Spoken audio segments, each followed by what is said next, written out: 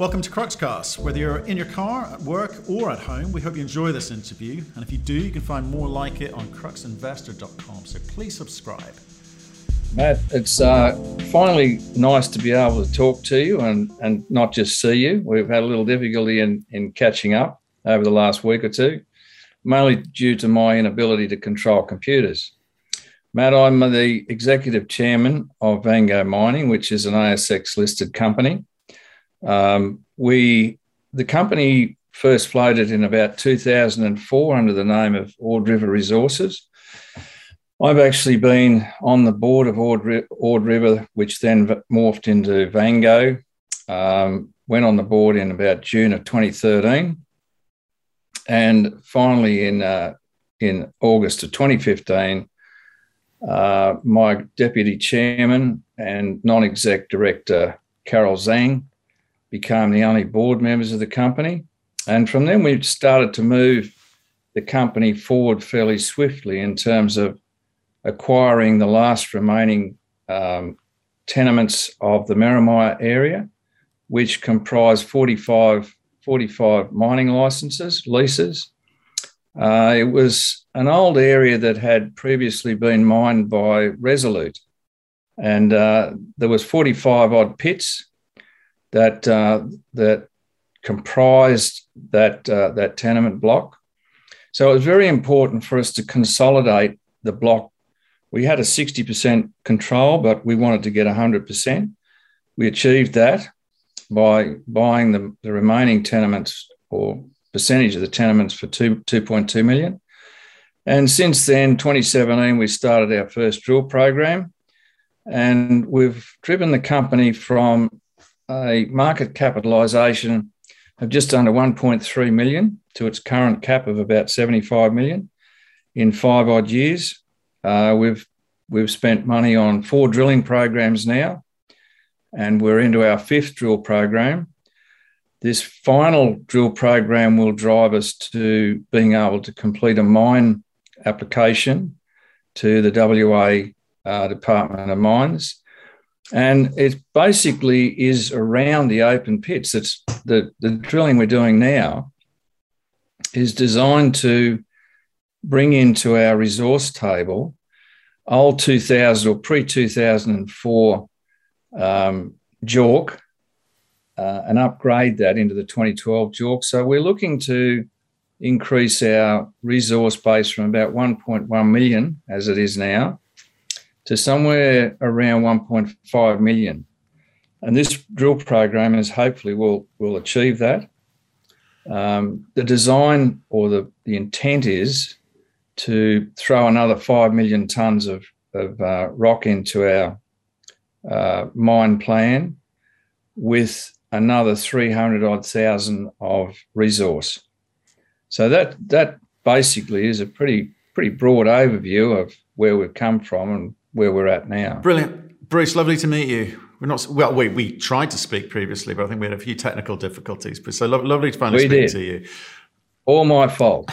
No, could have been me, just as easily been me. Hey, well, look, I appreciate you coming on and talking about the Van Gogh story. I'm kind of sort of intrigued by it because you've got some quite nice high grade numbers coming off some of those press releases. But I just want to, if you don't mind, I'm trying to understand the story a little bit better and what the plan is. But first, can you just kick off with what's your background and experience? What have you done before? Yeah, Matt, my background is pretty much a jack of all and master of none. I started my working life as a farmer. Then I put myself through university after working 3 years on gas pipelines. I've been in the army. I graduated from the University of New South Wales with a Bachelor of Commerce, majoring in accounting. I'm the sole partner of a major firm in the Riverina, accounting practice. My wife and I own quite a considerable land holding, farming land holding, although I don't have much time to actually work that myself. I just manage that. And getting into Vango Mining was simply via an investment that the family made into the company. And over time, I realised that the company was disappearing in terms of its net worth. And I thought, I can't do any worse than what was being done by the then management team. So Sean Zhao, my deputy, and I decided that we'd have a shot ourselves, and here we are. So tell me about Sean then. What's his relevant experience? Sean is he was born in China, but basically grew up and educated in Australia. He worked for some time in infrastructure financing in China, and made quite a name for himself, and also quite a little tidy fortune. So he and I got together in about early 2015, actually, and we hit it off. In fact, I refer to him as my Chinese twin. We just had different fathers, that's all. So it's we get on very well, and we work very well together, and that has been mainly the reason why the company has become as successful as it has. But where's the relevant experience? Where's the mining experience or the geological experience come from? There is, on the current board, the only mining experience that we have on the board is with Craig Wallace, who's a non-exec and independent director. So there was no mining experience on this board at all. This was a business turnaround.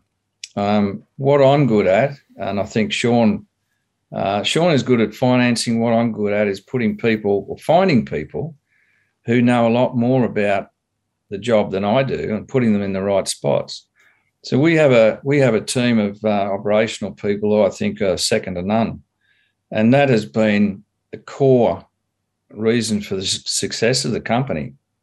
Certainly, the board drives the company from a management point of view, and a business point of view. But I make no bones about the fact that the biggest mine I've ever dug was a 2-foot hole in my back garden. So this, to me and to Sean and Carol, was a business turnaround, first of all, and then finding the key personnel to do the jobs that we've needed them to do. Okay, so let's try and understand it, because you've gone from a very small market cap to 70, 75 million, depending on the time of day. But the share prices have declined, since mid 2018, where you kind of got the highs of mid 20s ish, down to where it is today, say 7 cents. So how are you defining success? We've seen the high grade results, but as a shareholder, a long-term shareholder, I'm going to be going, well, I'm not sure about that. So what's your definition? Well, given the fact that I'm a long-term shareholder, I'm not very happy about it either, Matt. So I agree with you. Success from where we sit involves simply getting this company to mining. The numbers of the increase in the JORC resource from some 680,000 ounces when we first became a part owner of this area, up to over 1 million and heading towards 1.5. That's to me is not the success. The success is getting this company to mining. That is primarily what we're driving for. And this small program that we've got going now is the final step. We need what I term critical mass. And the critical mass is not just about the gold content, but about having a 20-year mine life. We're aiming at a 750,000 tonne plant. So therefore, I need 15 million tonne of rock bearing gold in order to finally push the button to get this company to mining. And there's been a lot of shareholders, and if you were a long-term shareholder, you'd be complaining as they are that I haven't done this fast enough. But given that we've only been in the job for about 5 odd years, there's companies that have taken 17 years to get to mining. We're 18 months off mining, and maybe quicker. So I think we've achieved a substantial amount for people who don't know anything. Okay, so let's break that down. You're right. Some companies take 10, 15, 20 years to get into production, for sure. Okay, so you're 18 months away from producing gold, pouring gold. That's what you're saying, right? So talk to me through that, because you've got an open pit component and you've got high grade underground component. So It sounds like you're tackling the open pit bit first. So tell me about how you're going to do that, how you're going to finance it. How does it come together? Well, just before we go on to how I'll finance it, because we do have that in hand as well, but what we need is a mix of oxidized rock, softer rock. We've already done our grind tests and everything to work out what sort of a plant we want and what sort of grinding we're going to be using. But what we've found in the grinding tests is that our hard rock is low tonnage. Our open pit, of course, can be high tonnage, but we're looking at a mix of about two to three. So out of 5 tonne of rock, we want about 2 tonne of underground rock and 3 of open pit. And that's important to get the flow out of or the 94 or 95% of flow of gold coming out of that circuit. So in terms of the financing, I've already spoken to 2 financiers in the last 2 months, actually just before the lockdown in Sydney occurred. One of those financiers has even offered to help us with the BFS. They've looked at the approach that we are taking with the company, and they were very impressed from the basis that instead of just starting to go to mining at 1 million ounces and spending $100 million of debt and then finding that you've gone too early, they were quite impressed that we're taking a slower approach to build that resource and to build the inventory of rock that will ensure that the company survives once we do commence mining. So that was actually a good thing and a credit, I think, to the board, not just to myself, to have that said by one of the financiers in this industry. Okay, so we are. Sorry, yeah. I was about to say, so let me just try and understand it a little bit better. So you've obviously done some studies, you've done various scoping studies, etc. What do you understand about the economics today? I hear that someone's going to maybe help you with the BFS component. Great, but you must know something now. What can you tell us? In terms of economics, whether we're ready to, if terms of whether we're ready to go or not, we could start mining now, Matt. We could go out and get that money right now. And I've had 3 companies, including our partner in Laos in the bauxite, NFC, which is an SOE out of China, who signed an MOU in terms of providing an EPC agreement with us. However, I will not be pushed to go to mining before I am 100% certain of survivability. One of the things that I am is an accountant, and accountants don't like to fail with money, particularly other people's money or my own money. So the pressure that we've had from long-term shareholders has been intense, and we've had to endure the criticism of not going with 1 million ounces. However, we will take the conservative road and put in another 400,000 to 500,000 of ounces into that inventory, and then we will go. At that point, we will be ready to move. Okay, but tell me a bit about the economics, just so I understand, because you're mixing sort of slightly more expensive rock underground, albeit higher grade, with the open pit stuff, blending it, fine. But what can you tell us about the economics? Well, the economics, we've worked, we haven't pinned down the exact all-in cash cost of this approach. But given the current price of gold in Aussie terms, not in US terms, because we get paid in Aussie terms, obviously. But and therein lies 2 options we have too in terms of that financing. NFC, for example, would be happy to take gold in return for in return for the debt component of what they would provide us. The issue for us is not so much whether it's profitable or not. It's about we're going to spend somewhere between $100 and $130 million of basically around about 100 million of debt. And these are the discussions that we've already had. And somewhere between 25 and 30 million of equity coming in on the back of that debt. So to me, we get one shot at this. A lot of companies and directors of companies, Matt, they can move on to other jobs. This is the only job I want, and it's the only job that I've got. I'm not looking to go to another company. For me, I can't fail and I won't fail. And that's the approach the board takes. So the economics are there. They certainly are there. But as part of our mine application, we have to justify to the Department of Mines that we're not just going to make a buck now, but that we can provide a fund to rehabilitate the area after we've finished. And that, to me, is also an important component of that application, not just because I'm part green. Being a farmer, I am part green.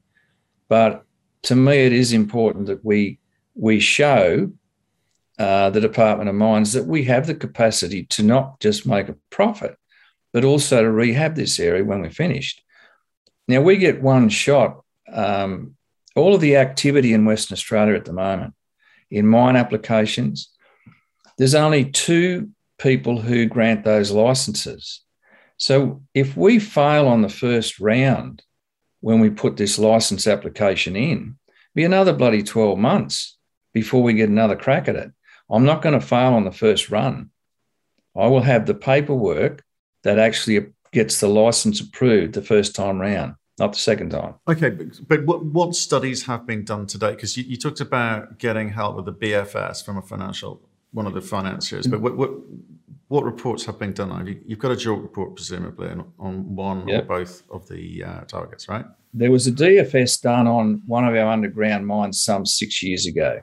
That, of course, is out of date, well and truly out of date. We upgraded that DFS in early 2017. Subsequently, after that, within the next 2 to 3 years, the cost component sort of blew out another 30 or 40%. So all of those cost structures that were looked at some 6 or 7 years ago obviously have changed. But during that time, the price of gold has escalated as well.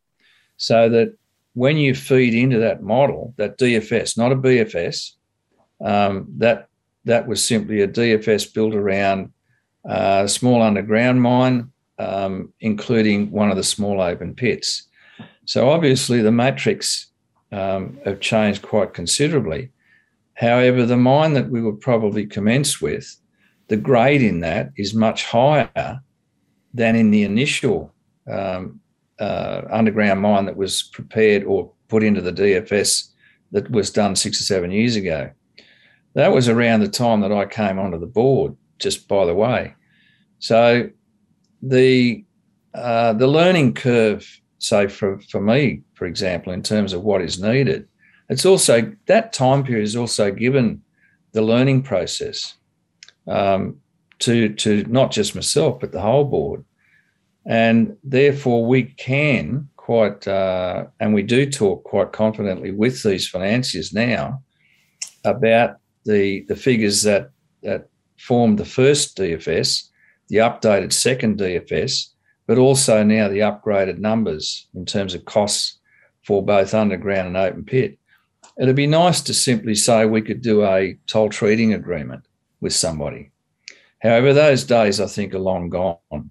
We're pretty much committed now to building our own plant and starting the process with a plant fit for purpose for the tonnages that we have. Why do you say those days are gone? Because obviously, just down the road, you've got a huge facility at the Plutonic mine with the Superior Gold guys, and they haven't got enough ore to feed their own mine. So why do you say tolling's not really an option for you anymore? That plant is old. It's inefficient. So we would be delivering ore. Even our open pit ore is reasonably high grade for open pit material. So we would be losing money. Fine, we could say, hey, we're a miner, we're into mining, and that would satisfy a lot of the shareholders, of course. But in the process, we would be doing ourselves out of gold because the the remnant material coming out of that plant would sit on their tailings dams, not our tailings dams, and they can simply reprocess that and extract more of the gold that we should be getting ourselves. There's so it's not just it's economics. Of course, it's economics. So why go too early and lose gold in a circuit you don't control yourself? When taking another 12 months, you're going to retain all of that output. But there are other reasons why we don't do an agreement with that company. That company has been, I think that they had a plan that we would fall over. Unfortunately, we've disappointed them on that basis. So I think over the years, they took the approach that they would do a deal with us that would advantage them and not us. And I'm not a person who will accept those sorts of deals, as that company has, unfortunately for them, found out. You're quite right. They do have a plant that is vastly underutilised. They have a resource base that over time we've learnt is not something that probably we want to be associated with. So time has given us the ability to be better informed about our southern neighbour, you might say. Once upon a time, it could have been a match made in heaven, Matt. but no more. You're saying, okay. So, like, you talk about sort of learning on the job over time, right? Yeah. And that informs your ability to have conversations with these financiers now. So, this 130 number, is that from 2017 or is that up to date? I mean, where are you with that number? 2 months ago. Okay. Sitting with these financiers and talking about what we will need and the cost of that, current cost of that. Allowing also for 6 months of no cash flow coming in, because obviously once you start mining, there's going to be a lag time between when you deliver or when you punch through the first ton of rock to when you start getting some gold bars coming out. So all of that 130 roughly, and it's rough, but it's pretty close to what we will require. That figure is acceptable to all three of the financiers that we've spoken to, going through the what's required, the cost of building that plant, obviously upgrading things like our airstrip, our camp. They're all factored into that figure. Okay, so including the 6 months wait time to get some cash flow coming in. Right. Okay. So 750 ton per day plant. You're going to, is that correct? Yeah. So you're going to get that built. Well, once you get the financing in place, it takes how long to actually get up and running and optimize to whatever? Well, if we used NFC, they would build and supply all of that plant. They would have it built and delivered within 6 to 7 months. That they are unbelievable. I mean, these people know how to build a hospital in a week. So if we use contractors out of Perth, the lag time is probably going to be somewhere around double that time, because you can't get contractors out of Perth at the moment. The time it's taking to get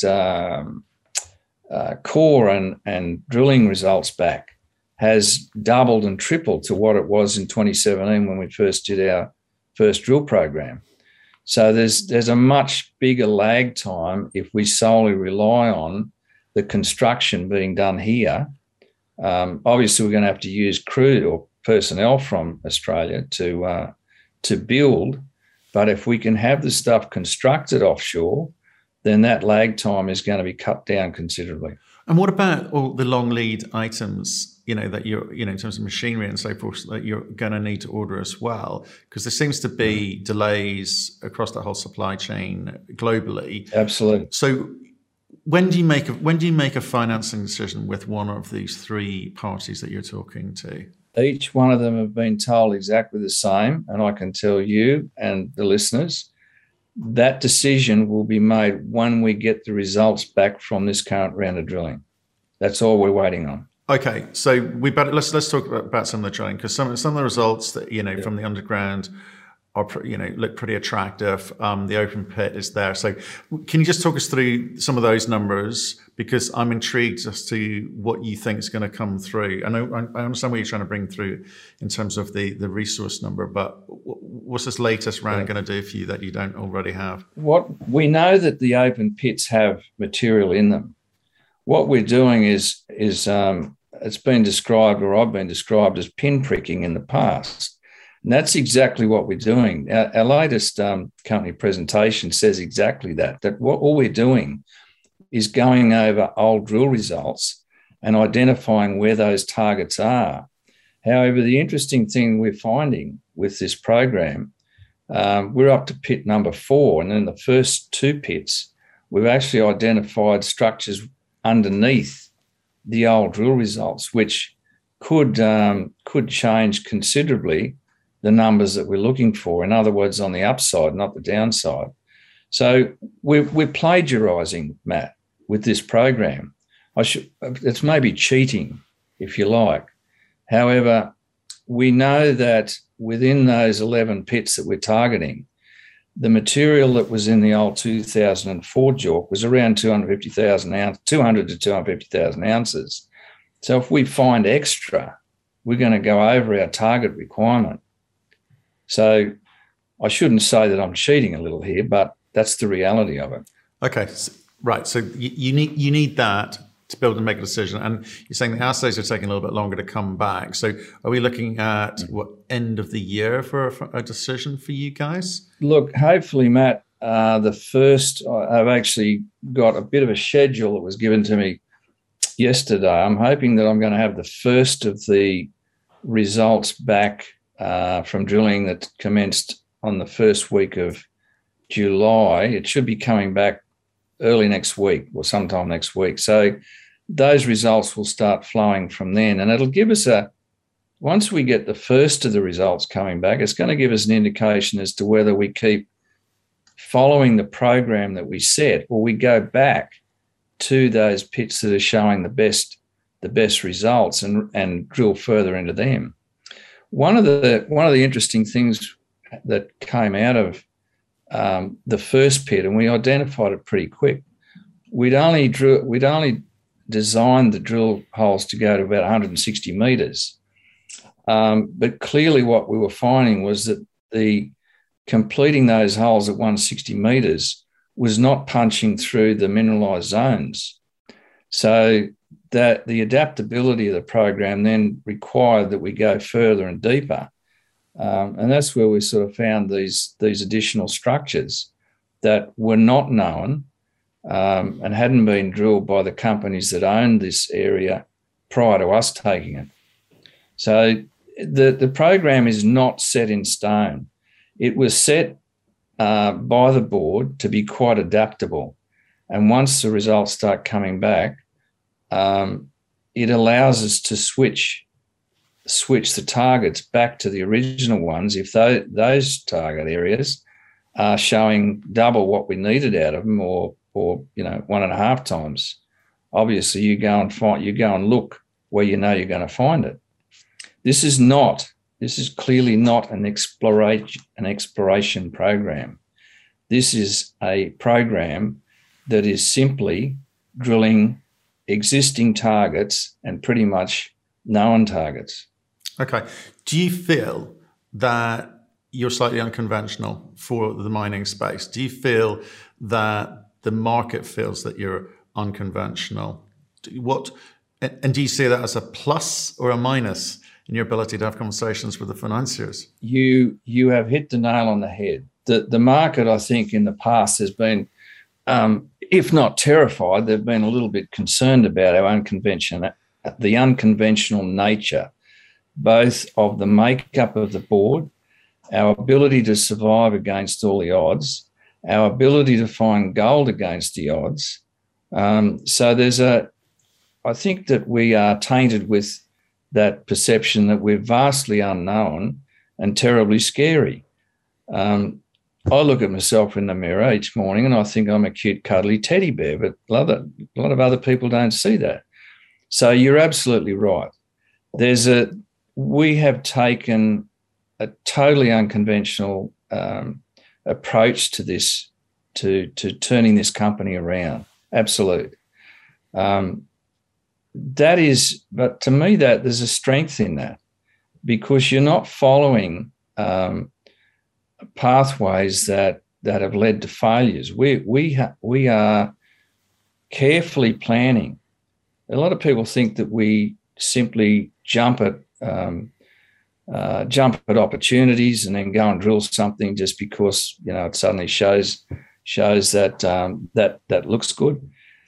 The amount of time that we spent, and me included, and Sean, involved in the planning process for this current program, and the directive to do the open pits came from the board, because we did look at the old data and say, what the hell are we going out doing exploratory work for when all those targets are simply going to deliver what we actually need? So I don't think that makes us smart. The one thing that I think I'm very good at, I won't say that Sean's in the same category. He has his own strengths and weaknesses.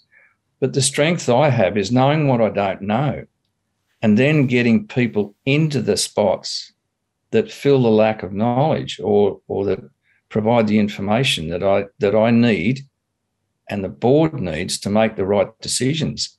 And I think that this board of this company have made some damn good decisions, unconventional as they may be. Well, I guess time will tell, because I think the big thing that you're going to need to deliver here is, and this will be a sign that you are right, is you get the financing in place at a price which obviously isn't punitive to get into production. So I think people will be looking to that moment. So what's your thought with regards to when that is going to be in place?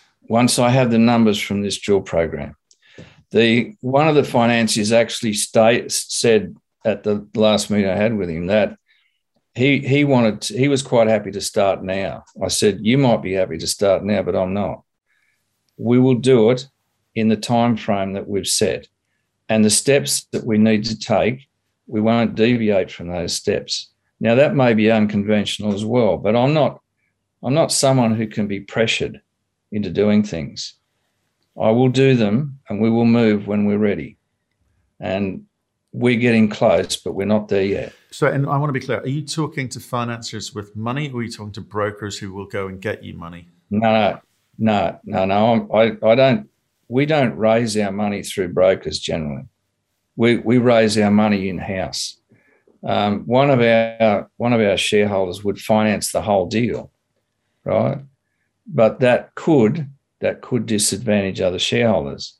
So the intent of the board, including this fellow, is that all shareholders that have supported the company get the benefit. And that has to be by way of a debt component. There will be an equity component, without a doubt, that follows on from that. But to me, the debt component is what ensures the integrity, or that ensures that most shareholders that have supported the company over the last 5 years, particularly since I've been in the main chair, are not disadvantaged. As a lot of companies like ours, the shareholders are disadvantaged at the end when you get a massive influx of new shareholders putting all the money in to take it to development, and all the other poor buggers get diluted to buggery. That is not going to happen here. No, over my dead body it'll happen. So talk to me about how much cash have you got today? 6 mil. We just raised, we did a little placement just about a month ago, a little over a month ago. We could have taken in 10 within a couple of days. We didn't want to take in the 10. I just wanted to take 6 in because of the current pricing. And that will get us through for the next eight or so months, including this drill program. We're actually even supported by contractors who take shares in lieu of cash, which that's helped the company as well.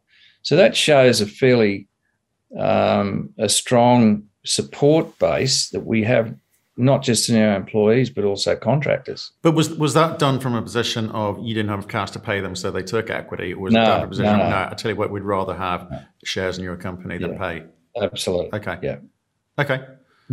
You hit the nail on the head when you said, and I think you're alluding to the fact that we are vastly undervalued in the company.